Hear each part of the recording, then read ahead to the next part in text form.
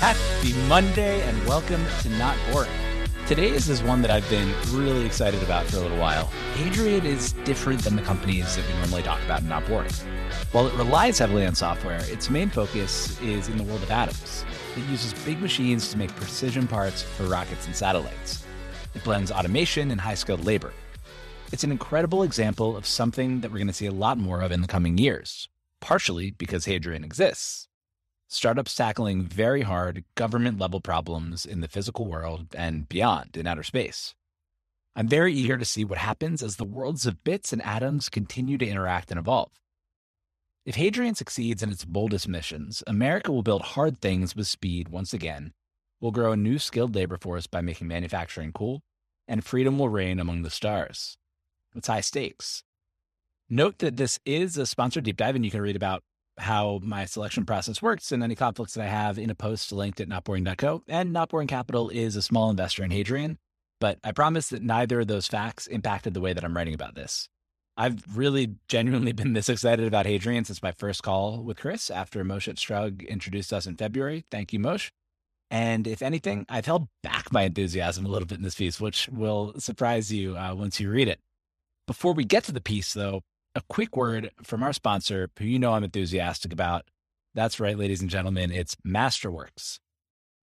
Elon Musk. No, not talking about buying Twitter, but recently, Elon declared on Twitter that it's best to hold physical assets when inflation is high. Now, he doesn't do it. He buys Twitter, and he's holding his crypto, but he has $200 billion, so who am I to disagree? In fact, I've already rebalanced my portfolio with one of the finest physical assets out there. Historically, it appreciates by 36% when inflation is above 3%, like it is right now, which is way better than stocks, real estate, and even gold. And this asset I'm talking about is none other than contemporary art. Now, Masterworks makes hedging with art so easy and beautiful that I couldn't help myself. All you have to do is log on, create an account, and begin your art investing journey. It's that simple. Now, obviously, a lot of people want to hedge with art given where inflation's at. But since Masterworks are such huge fans of the Not Boring family, they're rolling out the red carpet for you all. You can head over to masterworks.io/notboring for priority access. That is masterworks.io/notboring. Third time's the charm. Do it now. Masterworks.io/notboring. You can see important disclosures at masterworks.io/disclaimer. Thank you, Masterworks, for supporting Not Boring in all of this season's Monday essay reads. Now let's get to it. Hadrian, ex machina ad Lunam. Every startup has a lofty mission. Hadrian is the first I've encountered whose mission includes reversing American decline and ensuring that the solar system remains free. Chris Power, Hadrian's founder and CEO, is clear about the stakes. If the U.S. loses military and space superiority this decade, totalitarian actors won't just take control of the reserve currency and power on the home planet, they'll settle the solar system too. We're in a second space race, one with astronomical stakes, and we're at the risk of losing it because we can't build like we used to. That's what Hadrian wants to fix. Chris calls it the anti-decline company. He wants to remind people that we can still build hard things in the real world fast, like we did in the 1960s. Part of the reason that Americans can't build like we could in the 60s is that we're still relying on the same advanced manufacturing supply chain we were back then. 2 generations and a lot of excitement and optimism removed. So to reverse decline, Hadrian plans to transform the legacy supply chain that powers space and defense manufacturing today into one that is faster, cheaper, more reliable, and more transparent. To do it, Chris has assembled the Avengers, world-class software engineers, machinists, CAM programmers, operational leaders, and data scientists to transform the faltering legacy space and defense industrial base in the United States into a hyper-efficient techno-industrial base. He warned them that it was going to be hard and painful, and they all signed up anyway. The team is building precision machine factories that automate the repetitive and mindless things that can be automated and create high-paying, meaningful work around the things that humans do best. At the meta level, it's building a machine that turns tribal knowledge into software, processes, and jobs. Importantly, unlike self-driving trucks, which will automate tons of people out of jobs, machine shops literally cannot hire enough people to scale. To meet demand, there is no alternative but to simultaneously automate and train a new generation of skilled workers. If Hadrian is successful, any company that relies on precision parts, starting with space and moving into defense, medical devices, semiconductors, and energy, will be able to build 10 times faster and for half the cost that they're able to today. That means faster iteration and cheaper costs for advanced rockets, satellites, jets, and hypersonics. If that happens, U.S. defense will gain the manufacturing overmatch that they need to maintain peace through strength on Earth and in space. The U.S. will win Space Race 2, the solar system will be free. It's a big vision. But first things first, Hadrian needs to ship its tightly focused set of first parts, high margin, high precision, aluminum components for space companies, on time and on budget. It needs to continue to hire world-class talent from the worlds of bits and atoms and get them to work together to turn tribal manufacturing knowledge into scalable software and processes. It needs to build. To help fulfill that mission, last week, Hadrian announced it raised $90 million in 2 rounds, a Series A led by Brandon Reeves at Lux Capital and a Series A Prime led by Catherine Boyle at A16Z. Founders Fund and Lux led the seed in March 2021. Hadrian is Boyle's first investment out of the firm's new American Dynamism practice, and it's an appropriate first investment. Hadrian is building critical infrastructure on top of which ambitious American hard tech companies will be able to innovate with atoms the way that software companies are able to innovate with bits. Hadrian will serve as the foundation of American dynamism. Now, Hadrian is not the first company to try to build automated factories. In fact, it's not the first company that Founders Fund and Lux have backed to go after the opportunity. The first one failed, and Hadrian could fail too. What it's trying to do is very, very hard. But the fact that both firms are back at the table with Hadrian is a testament to the size and importance of the opportunity, the timing, and to the approach that Chris and the Hadrian team are taking to tackle it. Because for everything that we'll discuss about the strategic importance of settling space and enabling military superiority, make no mistake, Hadrian has the potential to build a massive business. It's building a Keith Rabois-style fat startup in a fast-growing $30 billion industry with a highly fragmented and outdated supplier base, pursuing software-like margins and digging moats that will make it incredibly difficult to unseat. Hadrian has the potential to be a $10 billion plus business and one that endures for decades. It's a prime example of a trend towards atoms-based businesses with enormous missions in categories like climate, healthcare, space, and defense, businesses that can do well by doing good, to quote the Protestants. A host of factors are intersecting at just the right time to make previously impossible models possible and profitable, many of which we'll discuss here, and some of which we'll save for a future piece. While the mission and the opportunity grab headlines, Hadrian's real magic is in the details.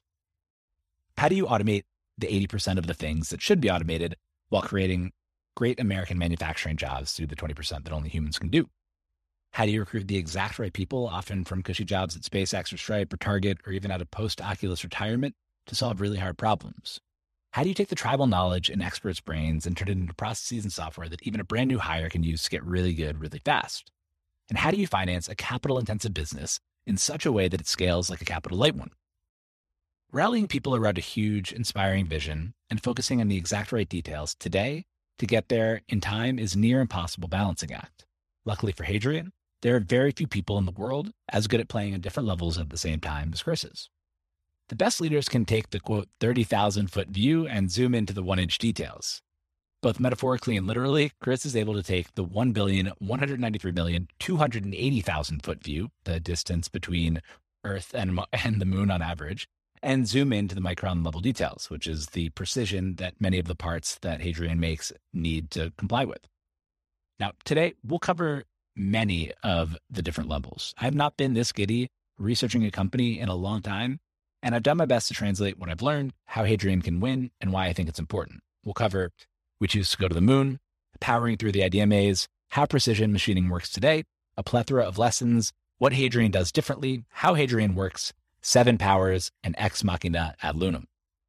Everyone I spoke to on the Hadrian team acknowledged that there's a ton of execution risk in front of them. It's never been done before, but that's why they're there. They choose to work at Hadrian not because it is easy, but because it is hard. We choose to go to the moon. On September 12, 1962, 1 year and 2 months before his death, President John F. Kennedy gave one of my favorite presidential speeches in U.S. history. Why go to the moon? In it, JFK set a goal for the United States to send American astronauts to the moon by the end of the decade, essentially from a standing start. The Russians were far ahead of us. He acknowledged that it would be hard, but that difficulty is precisely why we needed to do it. He said, "We choose to go to the moon. We choose to go to the moon in this decade and do the other things not because they are easy, but because they are hard.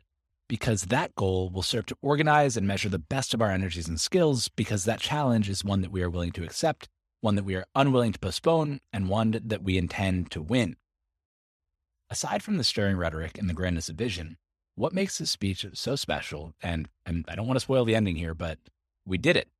On July 20th, 1969, less than 7 years after the speech, Apollo 11 astronauts Neil Armstrong and Buzz Aldrin became the first humans to ever set foot on the moon. We beat the Russians. USA, USA. Over the next 3 years, NASA's Apollo program completed 5 more manned moon landings, Apollos 12, 14, 15, 16, and 17, concluding with Apollo 17 astronauts Eugene Cernan and Ronald Evans' 75-hour stay on the lunar surface in December of 1972. And then, nothing. We haven't been back since. This year marks the 50th anniversary of the last time an American set foot on the moon. In the intervening half-century since the Apollo program, NASA's budget fell off and has slowly declined as a percentage of the federal budget, other than a post-Challenger explosion uptick. We won the space race. Mission accomplished. Our eyes returned to the ground. Well, look up. The race is back on. We're in the early days of Space Race 2. If you haven't been paying attention to what's going on in space, it's time to start paying attention. Things are about to get sci-fi. In the next decade, there's a very good chance that humans will establish the first lunar base. The first humans might set foot on Mars. Wars might be won, lost, or hopefully deterred based on nations' capabilities in space. That sounds like sci-fi, but it's very real. As the simplest example, satellites are crucial war infrastructure today. Knock them out and your enemy is blind. More extreme examples include rods from God, simple tungsten rods, or even space rock, sent from space at 10x the speed of sound to hit precise targets with the force of a nuclear bomb. Space is a key battleground. Commercial activity in space will inevitably pick up too. It already is. SpaceX has inspired a nation with everything from its manned lockdown launch to its mission to make humans a multiplanetary species, but its most immediate impact has been dramatically lowering the cost to launch things into space by making rockets reusable and increasing their payloads. During the first space race, it cost $177,900 inflation-adjusted dollars to send a kilogram to low Earth orbit, or LEO, on NASA's Delta E. SpaceX's Falcon Heavy has dropped the cost 2 orders of magnitude to $1,500 a kilogram. Its forthcoming Starship, the one that might take humans to Mars, is going to slash the cost once again to around 50 kg. Elon is doing the Elon thing, lighting the match that ignites an industry, and it's working. Today, companies can book space on a rocket for their satellites more easily than they can buy enterprise SaaS. SpaceX has a direct impact on space by making it cheaper and easier to fly things out there, but Chris pointed out that the bigger impact might be that it has trained a bunch of 25-year-old engineers who are now 30-year-old engineers going out to start their own companies based on what they learned at SpaceX. Lower costs and more talent has led to an absolute explosion in the number of and funding for space companies.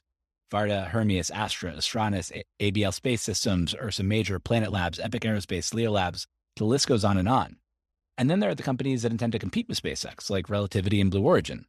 There's an excellent newsletter called Payload that you should check out if you want to keep up with the space. Plus, lower launch costs don't just mean more businesses, they mean that these businesses are able to build more experimentally and iteratively, like terrestrial startups can.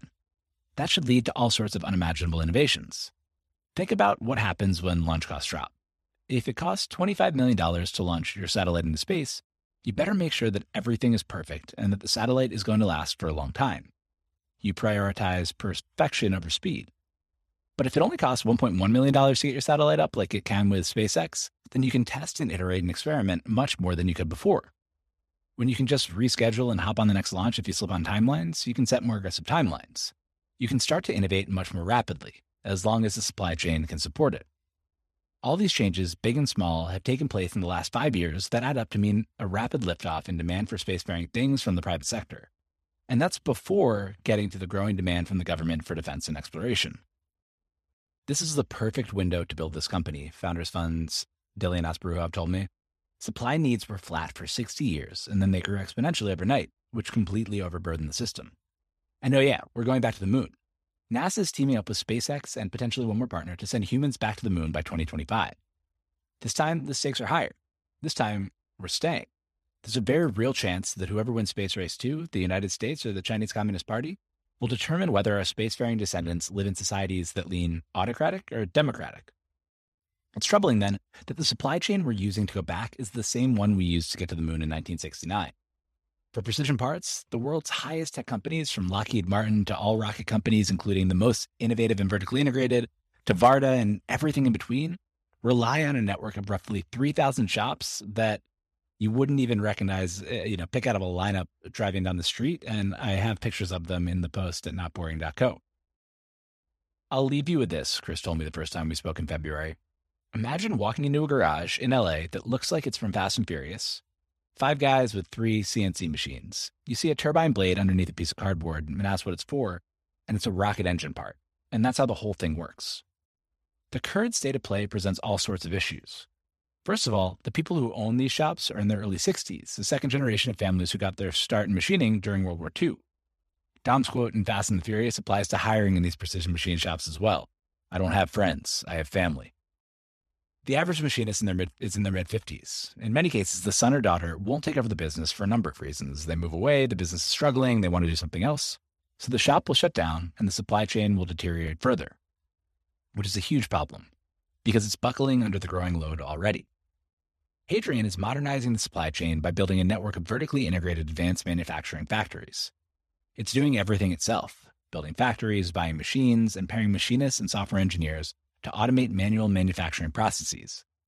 It's building a factory operating system, Flow, to make internal processes more efficient, preparing to hire and train thousands of workers, and to better communicate with clients. It's building from scratch to meet modern demands. Off of a new base, it can even work with machine shop owners who are retiring to acquire their shops and retrain their people, tapping into existing infrastructure and skilled people to grow even more quickly to meet demand. And it couldn't have come at a better time. As capacity declines and demand increases, the problem is only going to get worse. The gap between what we want to and need to produce and what we can produce will widen. Even in pre-space boom times, lead times for parts could range from 4 to 16 weeks. Now the supply chain is overburdened and fracturing. Every new VC-backed space or defense company adds another straw to the camel's back. Lead times get longer. Innovation declines. Imagine if you had to wait 4 months between iterations in software. And the United States gives up ground to the CCP. In that first conversation with Chris on February 15th, 9 days before Russia invaded Ukraine, he gave a specific example of the risks the country faces if we're not able to improve manufacturing. He said, take hypersonics. We're far behind and we're not set up to catch up. Hypersonics are an engine problem. Even if you took the best engineers, the ones from SpaceX's Raptor team, and said, go solve hypersonics, they couldn't do it quickly. The supply chain can only get them parts in 12 to 18 weeks. They can't do rapid iteration they need to. When Chris mentioned hypersonics, I thought we were talking years before it became a real issue. Within 2 weeks, Russia became the first country in the world to use hypersonics in battle. It's one of many examples that things that seem almost too futuristic to rock can have real consequences today and far into the future. The United States needs to be able to manufacture advanced technology fast and affordably. We need to be able to innovate in the world of atoms nearly as fast as we can innovate in the world of bits. We need to be strong enough not just to win wars, but more importantly, to make sure that they never happen. The prize for getting it right is enormous, both directly and indirectly. Directly, there's $30 to $40 billion in annual high-precision parts spend in the U.S. alone, and that number is growing rapidly with the rise of private space companies and increasing U.S. government space budgets. These are specialized parts with the potential for high margins. There's no dominant player to set a network of 3,000 mom-and-pop shops. Delays are rampant, costs are too high, customers are unhappy, and there is a wide open opportunity. Indirectly, if Hadrian is successful, the U.S. will maintain its aerospace and military dominance and stop ceding ground to autocratic rivals. That might mean keeping the dollar as the global reserve currency during a particularly important time in human history when we begin to settle space. Plus, it will create good jobs and bring some swagger back. It's not going to be easy, and Chris knows that. It seems like that's part of the appeal. It would have been so much easier to start a SaaS company and print money. Hadrian is excruciatingly hard to execute and it might fail, he acknowledges, but I believe it's the most important thing I could possibly be working on, regardless of the chance of failure or pain threshold required to do it. It's his life mission, one he's been working towards for nearly a decade, starting halfway around the globe. Powering through the idea maze. If you were writing a book with a main character who bends metal to his will to ensure freedom spreads throughout the solar system, there's a good chance that you would name him Chris Power. Beyond the name, though, Chris has the right brain and background to do exactly what he's doing. Last Thursday, I joined a clubhouse with Chris, Mark Andreessen, and Catherine Boyle to talk about the new funding and the theme of American dynamism. During the conversation, Chris explained how and why he chose Hadrian to work on for the next 35 years. As an Australian, Chris saw the rise of the CCP around the globe. He knew that humans would begin to settle the solar system in the next decade, and he wanted to ensure that it would largely be settled under a free and peaceful universal order instead of a totalitarian one. And given that, he wanted to figure out how to contribute his unique skills. He said, "Am I the person to go start Anduril? Absolutely not. Am I the person to go start SpaceX? Absolutely not. But do I have this weird mix of blue-collar experience, financial engineering, and software development in complex environments that happens to kind of perfectly match this? Yes." And then once you realize that, by building Hadrian, you speed up all these other important companies. And as those other companies speed up, you really help the country. The company is a result of his multi-year trip through the idea maze. In a 2013 blog post, Chris Dixon wrote a blog post based on Balaji Srinivasan's concept of the idea maze that good startup founders go through. Essentially, great founders can speedrun scenarios for their startup by calling on history, analogies, theory, or direct experience. He wrote, "The pop culture view of startups is that they're all about coming up with a great product idea.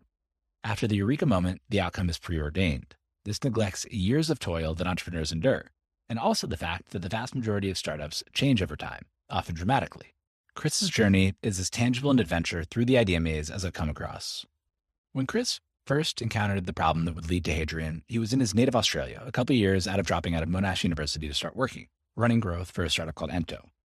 Ento was a SaaS platform that used data science to help blue-collar businesses with shift-based workforces better track, schedule, and balance their labor. Chris joined as the fourth hire to lead the heavily technical sales process. As he was working with clients, though, he realized that while businesses using algorithms and software to improve operations could fundamentally see 50 to 60% gains, they only ended up getting closer to 8 to 15% efficiency. The problem wasn't the software, he realized, but a number of fundamental incentive mismatches, including change management issues and legacy systems that hindered implementation. Software alone can make real-world business a little bit more efficient, but SaaS is often designed to win deals, which often means getting buy-in from the CFO, as opposed to making fundamental changes. Good software is necessary, but not sufficient. Without knowing he'd entered the idea maze, Chris had already run into the first dead end and crossed one solution set, pure software, off the list. But the idea had moved forward. Chris knew what category he wanted to go after. He had caught the industrials bug, and specifically, he realized that there was an enormous opportunity in advanced manufacturing. A student of history, he realized the geopolitical importance of the strong industrial base. Plus, the industry perfectly fit the Keith or Boy formula for startup success. He tweeted, "Formula for startup success. Find large, highly fragmented industry with low NPS. Vertically integrated solution to simplify value product." But before he decided to vertically integrate a solution, Chris tried to do another thing that you do when you find a large, fragmented industry with low NPS and an aging ownership base, a roll-up fund. If you couldn't just give a plant software and expect them to follow the recommendations perfectly, you could buy a bunch of plants and make them use technology to increase efficiency. So in September 2018, Chris flew from Australia to the United States, where the opportunity set was larger and the potential impact more impactful, and locked himself in a hotel room in Texas for 2 months. From that room, he made hundreds of cold calls to plant managers around the country, looking for the right industry within manufacturing to attack. "If you want to be a billionaire, you need to be contrarian and right," he explained, citing the old startup adage. Another way of saying that is, where's the arbitrage? The arbitrage in this case was, find me another vaguely technical person willing to lock themselves in a room for months and cold call hundreds of plant managers. It wasn't fun. He felt nervous every time. But, quote, "when you feel weird, taking that psychological cost is the arbitrage moment." Citing 8-time Mr. Olympia Ronnie Coleman, Chris shared his secret. "Everybody wants to be a bodybuilder, but nobody don't want to lift no heavy-ass weights." Through the conversations, Chris identified the industry he wanted to go after, aerospace and defense. In his conversations, he kept hearing the same thing about aerospace over and over. The new space race is on, the industry is highly fragmented, customers are moving faster than suppliers, and it's actually possible to standardize the process. Importantly, the industry had the right ingredients to make an impact on Chris's mission. Other industries like food, paper, or plastics are probably ripe for efficiency, but Chris didn't want to, quote, "make tomato soup manufacturing 1% more efficient." So advanced space and defense manufacturing it was. In September 2019, he launched a small private equity fund called ADSC to acquire strategic manufacturing plants in the aerospace and defense supply chain and make them more efficient with technology. The fund was humming along. He raised from institutions and ultra-high net worth individuals, and had letters of intent out to a number of targets when he realized that he'd hit another dead end in the idea maze. As Catherine Boyle explained in her blog post, Investing in Hadrian, financial engineering doesn't solve the core problem of making aerospace and defense parts faster and cheaper. And most importantly, it won't train a new generation of machinists to produce high-quality parts for a growing critical industry. As Chris explained it, the role of strategy was actually likely to be financially very successful, but so what? I had this real crisis of meaning 12 months ago, he said, because I had to give up that kind of obvious path to success, but I ended up deciding that the only way to really fulfill the mission was to go back and rebuild the technology from scratch, to rebuild the culture from scratch. When Chris was going through his crisis of meaning, he set himself a high bar to build an Archimedes lever of a company, one that, if it's financially successful, would also have huge second and third order effects. No dog walking apps is how he puts it. 90% of VC-funded companies could go away, and there would be no impact on the world. Whatever he built would have to be a company that, if successful, would have a real impact on his mission to reverse American decline, create meaningful jobs, and preserve peace through strength. Why does an Australian care so much about American decline? To Chris, America is itself the Archimedes lever for freedom and self-determinism. Despite its issues, America is the strongest bastion of freedom and self-determinism in the world. It's the Hadrian's Wall standing between the solar system and autocracy. Making America as strong as it can be, his logic goes, is the highest leverage way to protect democratic values. So in December 2020, 6 months into COVID, he gave the fund's LPs their undeployed capital back, although many ended up angel investing in Hadrian, and decided to build the whole damn thing from the ground up. Chris escaped the maze with a tough realization. Hadrian would need to vertically integrate and fix advanced manufacturing by itself. How precision machining works today. To understand why what Hadrian is building is special, we need to take a quick detour to understand how a normal precision machine shop works and what precision machining even means. Precision machining means making metal parts to very tight tolerances, often within microns, which are each 1/1000th of a millimeter. If you can make a bench by marking something by hand with a ruler and get away with it as long as you're accurate within a centimeter, the components that go into rockets and medical devices need to be much, much more accurate. Being off by a centimeter in aerospace would be unthinkably catastrophic. Now, while all this sounds very high-tech, recall that the precision parts inside all the nation's most advanced space and defense technology companies come from shops that are more or less one-floor garage-looking things. Inside those shops, there are expensive machines operated by machinists with decades of earned tribal knowledge locked in their heads. So in a dramatically oversimplified example, a rocket company might order a part from a shop and send over a CAD or computer-aided design file with a model of that part along with additional specifications and tolerances that define how precisely the part needs to conform to specs. Communication and scheduling, both between the shop and the rocket company and inside of the shop, are done via paper and email. The shop then often manually figures out when it can have a CAM programmer turn the CAD file into instructions for the CNC or computer numerical control machine, and when it can have machinists work the machines to make the exact part specified. At the roughly scheduled time, machinists set up the machines to make the part specified, doing complex trigonometry and FEA or finite element analysis in their heads to adjust on the fly and prepare the machines to cut based on specific metals used, geometries involved, and more. This can be the most time-intensive part. Then they hit go, make the part, adjust if needed, and then make the part again. Once the part is made, the QA or quality assurance team inspects the parts, often using a CMM or coordinate measuring machine. There's often tension between machinists and QA, as you would expect of any relationship in which one person's job is to tell the other that they didn't do a good enough job.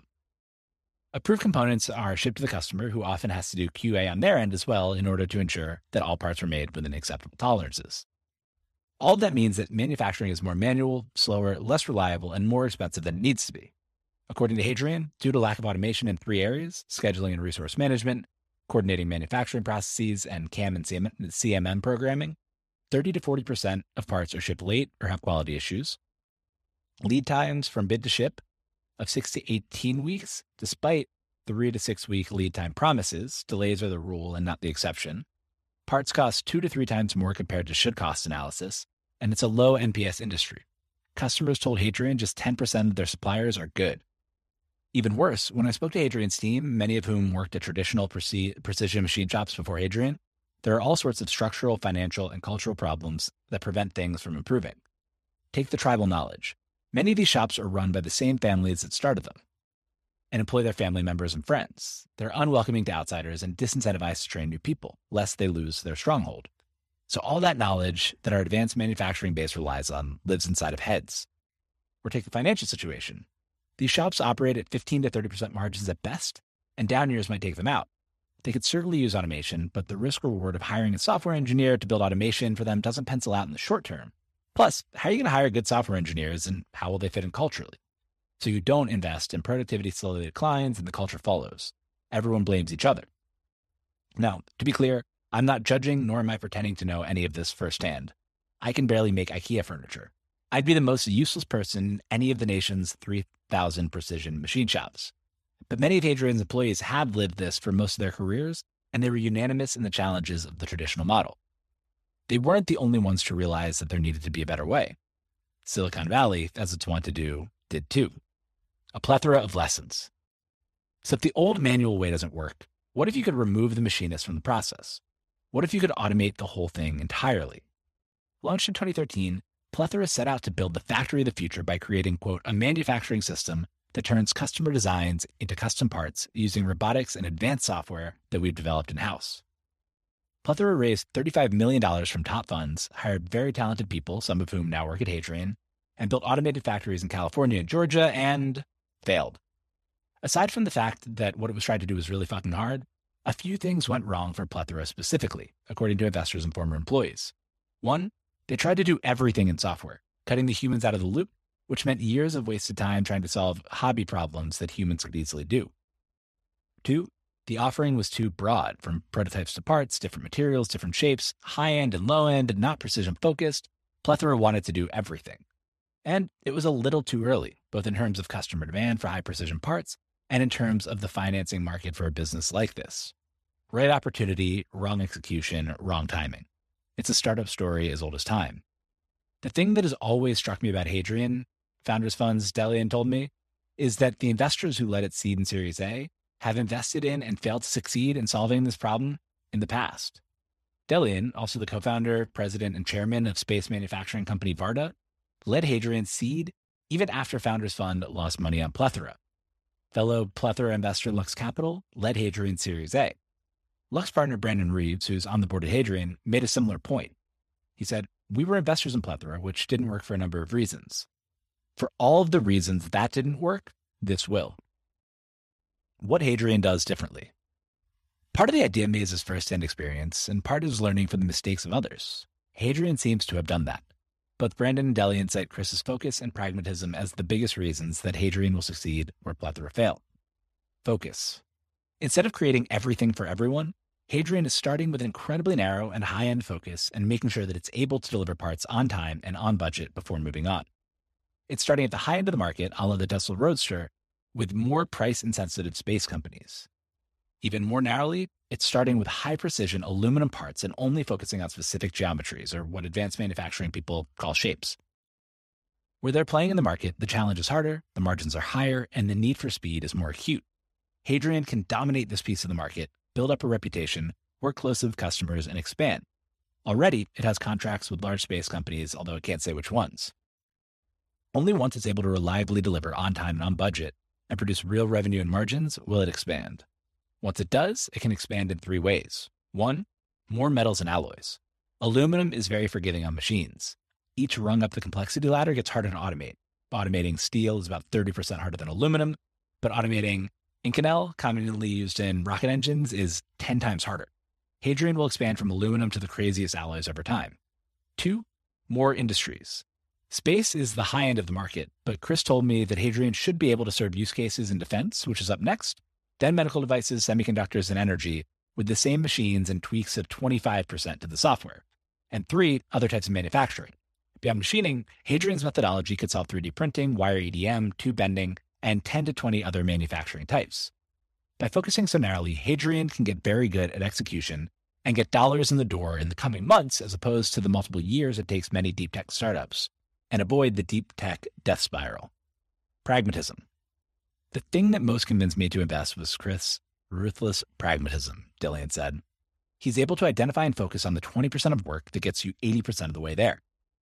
If Earth exists in the Goldilocks zones, the range of orbits around the star that are habitable for human life, Hadrian exists in the technology Goldilocks zone, in between the overly manual way that supply chain currently works and the overly automated approach that Plethora tried to take. There's little preciousness at Hadrian. As one automation team member told me, you get points for shipping parts. You don't get points for being right. Hadrian also puts time on the same plane as money. That same person highlighted a time when Chris told him to stop negotiating with an overpriced software vendor in order to just get moving, saying, we can always revisit it in a year. He pointed out that, quote, Chris is really good at figuring out where to push and where to just give in order to move fast.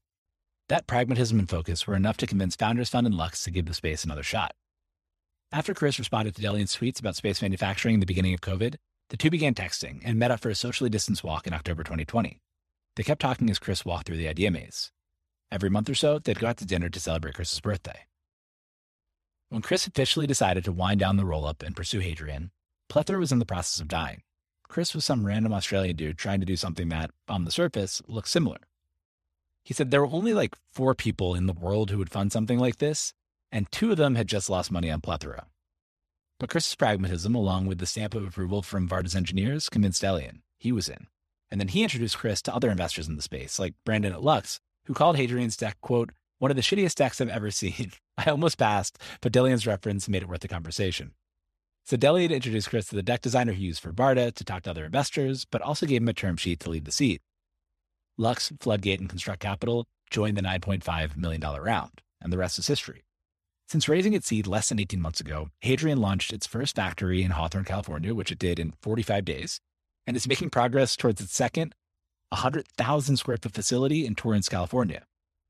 That speed is a result of the pragmatism and focus that show up throughout the organization in everything that Hadrian's employees do. In my research, I got the chance to talk to 3 of the teams, machining, flow, and automation, to form a picture of how the whole thing fits together. Here's my non-mechanical brain's best attempt to explain how it works, how Hadrian works. Hadrian's meta skill is turning tribal knowledge from art to process to software. It automates what can be automated and hires and trains humans to do what humans do best, and then coordinates all of it with software.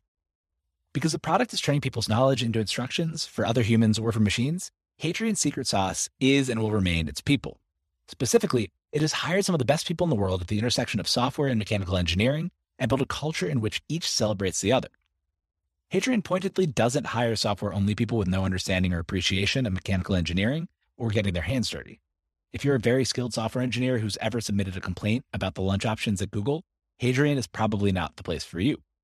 Instead, Chris is building a dream team from backgrounds that don't normally work together in tech startups. He told me, I'm just Nick Fury pulling together the Avengers. The team is a mixture of world-class software engineers, machinists, data scientists, camp programmers, operations leaders, and more from SpaceX, Oculus, Facebook, Google, Plethora, Target, Tesla, Anduril, Rocket Lab, Stripe, and more. Chris pulled at least 2 people on the team away from retirement to work at Hadrian because the challenge is so hard and its solution is so important that they couldn't not work on it. Brandon told me that Hadrian has lost only 1 key hire it was pursuing. Everyone at Hadrian seems to genuinely be aligned around the mission and around the desire to translate things into software and processes as much as possible. It's hard to describe without sounding cheesy, but Hadrian's is an incredibly strong culture that's very different from the normal startups I meet. There's a sense of mutual respect regardless of role or level, and a selfless desire to just make the whole thing work. Maybe it's a factory thing, the understanding that each link in the chain is crucial to a smooth operation. Speaking of factories, Hadrian's factories might look like normal, if newer and cleaner, factories on the surface. There are a number of CNC machines operated by machinists throughout. The first big difference is that all of it is orchestrated by Flow, Hadrian's factory operating system used by everybody in the company. All of the machinists on the factory floor have Flow loaded on tablets to walk them through each job step by step. Corporate employees have Flow loaded onto their desktops to track the supply chain. And Flow is an internal ERP that tracks who's on which jobs, which machines are being used, and more, and then assists in execution. As employees execute in Flow, that data feeds back into the system.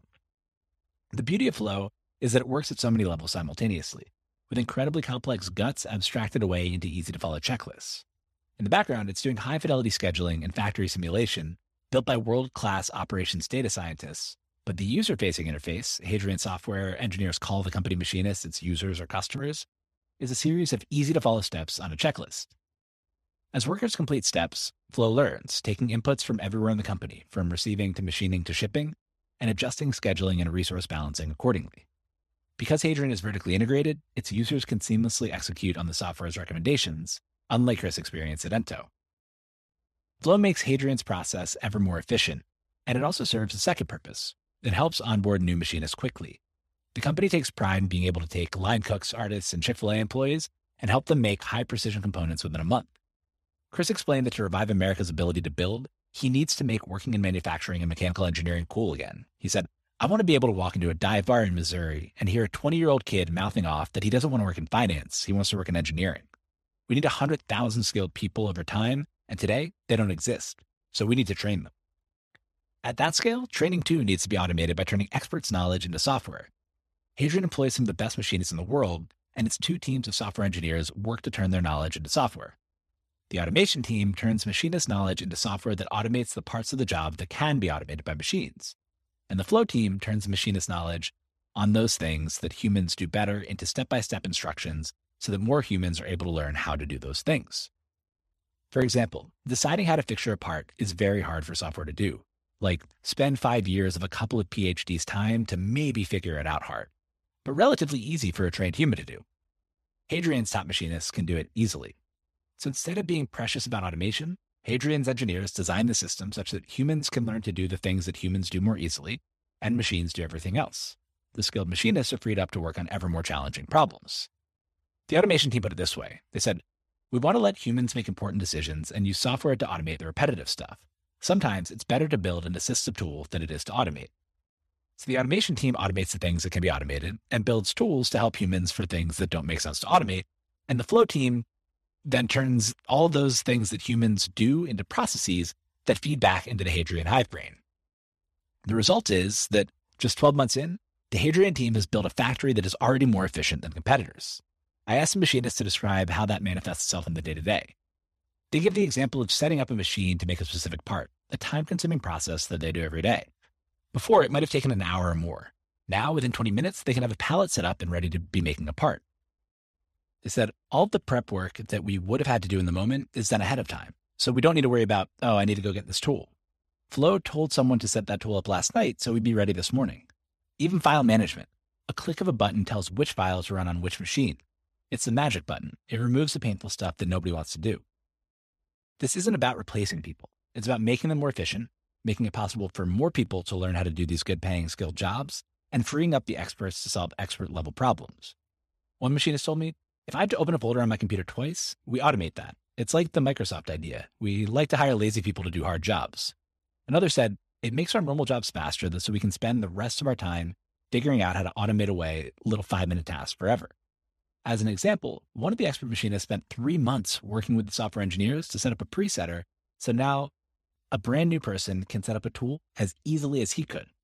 That's not something you'd see in a normal machine shop where tribal knowledge is guarded and there aren't software engineers to work with anyway.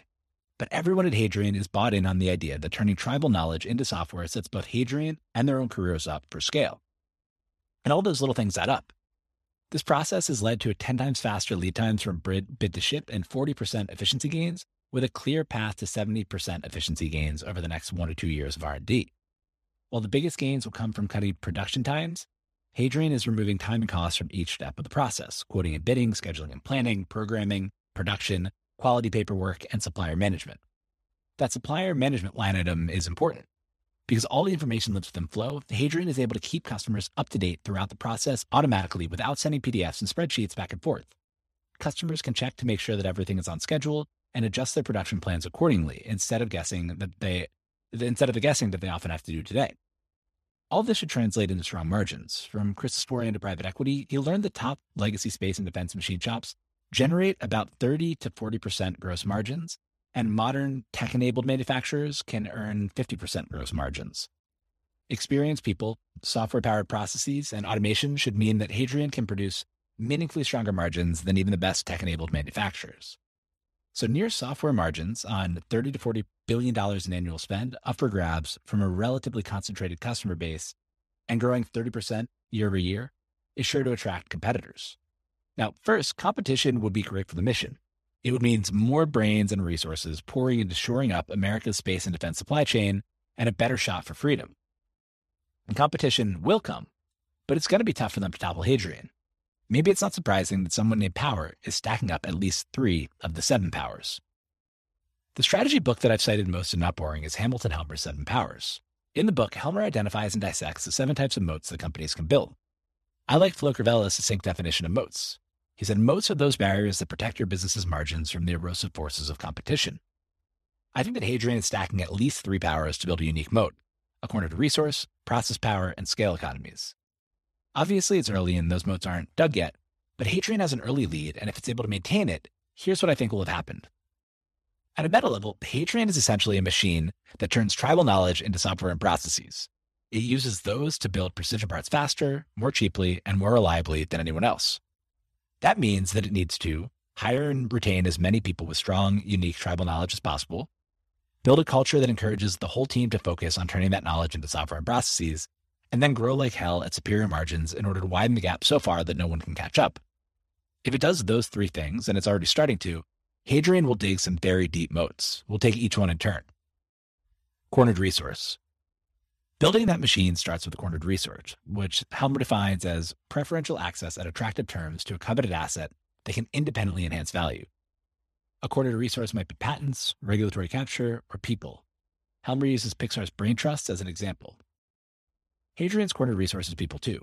I don't just mean Hadrian's people are great, which is soft, but specifically that if Hadrian needs to turn tribal knowledge into software and processes, the quality of software will rely on the quality of the experts it hires. According to Chris, Hadrian employs 15 of the 20 best aerospace machinists in the country from places like Meta, Tesla, Amazon, Plethora, and Rocket Lab, plus a group of software engineers from places like Meta, Stripe, Oculus, and Google, who also have experience with mechanical engineering. If you wanted to build a team better suited to attack the problem that Hadrian is attacking, you would have to rate Hadrian for all its people. That's going to be really difficult to do because of the culture that Hadrian has already built. Across teams, the thing that came across loud and clear was just how much everyone there enjoyed working there. My notes immediately after the call with the machining team got right to the point. I wrote, main notes, so much pride, no ego, want to create opportunity and automate. Culture is important in any company, but it's particularly special here for 3 reasons. 1, machining culture is generally closed. Multiple people highlighted that their old shops or companies were nepotistic and threatened by outsiders, so they don't take the time to train new people. In this case, the machinists were excited about their ability to train newcomers and give them career opportunities. 2, collection of world-class people in a wide range of roles. It seems that there are a bunch of people who are the best in the world at what they do, and instead of fighting with each other for dominance, they seem wildly cohesive and collaborative. Software engineers spend a ton of time with their laptops on the shop floor trying to learn from machinists, for example. And 3, egoless and appreciative of other skills. I thought there might be a tension between machinists and software engineers trying to automate their jobs, but to a person, everyone was thrilled to get to share their knowledge and turn it into software so they could focus on the next biggest thing. I could go on about the culture, but suffice it to say, I think it'd be very, very difficult for a competitor to lure talent away from Hadrian. The group of people at Hadrian and the way that they've learned to work together creates a second power, process power. Helmer defines process power as, quote, embedded company organization and activity sets which enable lower costs and/or superior product, and which can be matched only by an extended commitment. Process power is the rarest and hardest to grasp. It comes from both the written and unwritten things, the experience that people build up working with each other, and the tacit knowledge that comes from doing novel things as a group. In Hadrian's case, the company both explicitly builds processes in flow, which should ideally be able to be reproduced, has also earned a bunch of tacit knowledge around how to do things that no one else has. For example, when the team is done launching 2 factories in 18 months, it'll be the only team that will know how to build out factories to the precise specs it needs in such short time frames. Every example like that is strengthened by the fact that Hadrian's culture, processes, and technologies are designed to capture and encode process power. Our meta skill is that we're the only techno-industrial manufacturing team that has all the right knowledge and knows how to turn it into software, Chris explained. So Hadrian has cornered the market on talent needed to build this business, and then figured out how to get them to work together in new ways that would be very, very hard for outsiders to replicate. And they're moving really, really fast to get to scale. Scale economies. Scale economies, or economies of scale, should be a familiar power. The quality of declining unit costs with increased business size. Thanks to its people and processes, Hadrian should be able to scale quickly. It already has a head start, and scale should help it cement its position. As Hadrian gets bigger, there are obvious things that will drive down costs. Already, it's vertically integrated on the raw materials side. It has aluminum, which is relatively cheap, handy.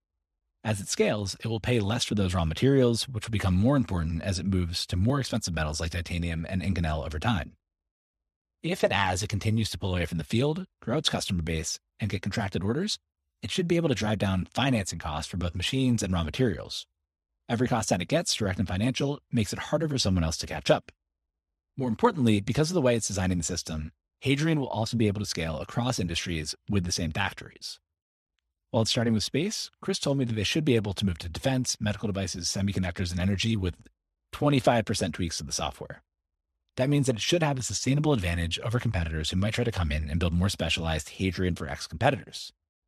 I could also make the argument that Hadrian has potential for high switching costs if they know how to make a company's very specific parts within tight tolerances, and if customers integrate their systems with Flow, there's little reason to switch, and even brand and network effects if I squint.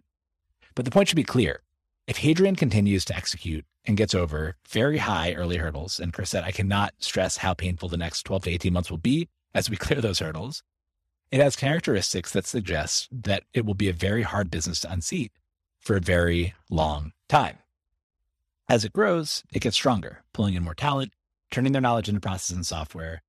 As it nails one customer and component category, say aluminum parts for space companies, it can focus on meta-machine building attention for more uses, say titanium or Inconel parts for defense. Brandon at Lux made a comparison that speaks to how unique Hadrian's opportunity is. The upside here, he said, is that this is the Taiwan semiconductor of the aerospace and defense industry, an N of one company. TSMC is the world's 10th most valuable company at a $533 billion market cap. It's achieved and held on to its position, according to Ben and David at Acquired, thanks to process power. TSMC has built that process power up over 40 years, and Hadrian is just getting started. To be clear, I'm not saying that Hadrian is anywhere close to TSMC yet, but that's the comp, the upside case if everything goes just right. All to say, if Hadrian makes it past its first customer delivery successfully, it may get very big and be around for a very long time. What would that mean? Ex Machina ad Lunam. In January, a few months after joining A16Z, Catherine Boyle wrote an excellent and prescient blog post called Building American Dynamism. In it, she described technology's crucial role in reversing American decline. I believe the only way to reverse the course of stagnation and kickstart nationwide renewal post-COVID is through technologists building companies that support the national interest. I call this American dynamism. It's the recognition that seemingly insurmountable problems in our society demand solutions that aren't simply incremental changes that perpetuate the status quo. These problems demand solutions from builders, and it's never been more vital that startups tackle these serious American problems. 3 months later, the need for American dynamism is starkly apparent. Even those opposed to war, especially those post-war, were reminded of the importance of having a strong American military when Russia invaded Ukraine. For all of America's flaws, it remains the world's best hope against the creeping forces of autocracy. Beyond the immediate threat, America and the world need to dream big once again. We need to believe that we can explore the solar system. We need to expand our economic playing field to space where, among other things, we might one day find enough clean fuel to power humans' expansive desires both on the home planet and beyond. In building to explore space and strengthen defense, we will undoubtedly discover and create things that improve civilian life on Earth, just as efforts for World War II yielded flu vaccines, penicillin, jet engines, radar, silicon semiconductors, and more technologies without which civilization would look very different today. In order to both defend and explore, we need an industrial supply chain that can support the technologists and builders who want to push the boundaries of what humans can make in the physical world. In its own blog post announcing the Series A, no longer tolerating the decline of American industry, Lux Capital's Danny Crichton wrote, "Precision manufacturing is one of the most important ingredients to long-term economic growth and human flourishing. Every additional degree of tolerance we can tighten, at cost or cheaper, can open up a wide range of new applications that have never been possible before. That's what Hadrian is trying to accomplish. Just as AWS dramatically reduced the cost of starting a software business, and API-first companies like Stripe, Plaid, and others meant entrepreneurs could focus on building differentiated products, Hadrian wants hard tech companies across industries to be able to spend less time, money, and headspace worrying about parts, and more solving the problems that they're uniquely situated to solve. I don't think any of us, me included, are prepared for what the world looks like when hard tech infrastructure makes innovating in atoms nearly as easy as innovating in bits is. Hadrian is years from achieving this objective, even if everything goes right. Success is far from guaranteed. One team member told me, "Don't get us wrong. This is still messy, but the foundation we're building and the people around the problem give me an extreme amount of comfort that messes will be cleaned up." It's hard to imagine a more worthy pursuit than building the platform on top of which the world's most ambitious people can build. Like we've seen in software or Web3 or even space, When entrepreneurs get access to new primitives, it's impossible to predict what wild and useful things they'll build, but it's easy to predict that they'll build wild and useful things. If Hadrian is successful, a new generation of entrepreneurs will once again build physical technology that maintains peace on Earth and elevates our hope to the stars. It's hard to imagine a bigger vision than powering the settlers of the solar system. But first, Hadrian has a factory to complete, and processes to improve, and jobs to create. If it gets to the moon, it will get there one pragmatic step at a time. Ex Machina ad Lunam, from the machine to the moon.